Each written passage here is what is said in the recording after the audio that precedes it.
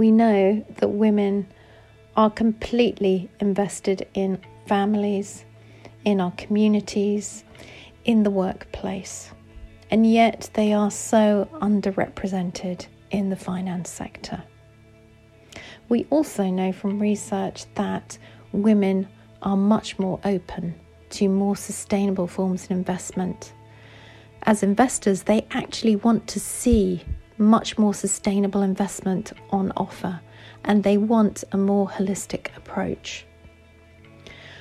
We will only know that this fundamental change has happened when all around us in our everyday lives, we start seeing things happening that bring nature back into the landscapes around us. And women's voices and decision making is going to be fundamental to that success.